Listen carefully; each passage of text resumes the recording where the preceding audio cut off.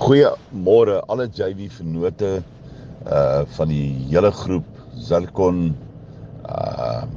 Tarimix, Tagliwell. Indien jy enigszins in enige stadium 'n Tarimix kontrak gehad het, is dit nodig dat ons terugvoer van jou afkry of jy wil hê dat Tarimix gelikwideer moet word en of jy nie wil hê Tarimix moet gelikwideer word nie. Indien jy enigszins jou handtekening in 'n stadium op 'n Tarimix kontrak gehad het, is dit wat ons van julle verwag.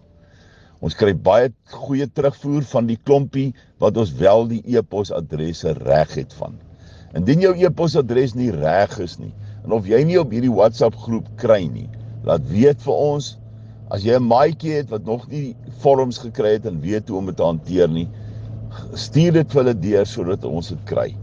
Ek gaan check of die personeel 'n volledige database het en hoekom hulle dit nie het nie, sal ek ook check. Maar ek wil eers hoor, is elkeen van julle wat al ooit 'n Tarimix kontrak geteken het, julle het 'n stem om te sê wat in daai maatskappy moet gebeur. Kom ons hou op dat 'n klomp vyande en 'n klomp rubbish en 'n klomp gemors aan ons dikteer waarheen ons op pad is. Kampioene werk nie so nie. Kampioene raak betrokke en kampioene bepaal self hulle toekoms. Dit is hoe dit werk. Baie dankie en ek sien uit daarna om van elke een wat al ooit 'n Tarimix kontrak gehad het. Dit maak nie saak in wat maatskappy jy nou sit nie. Ek het nodig om jou stem te kry.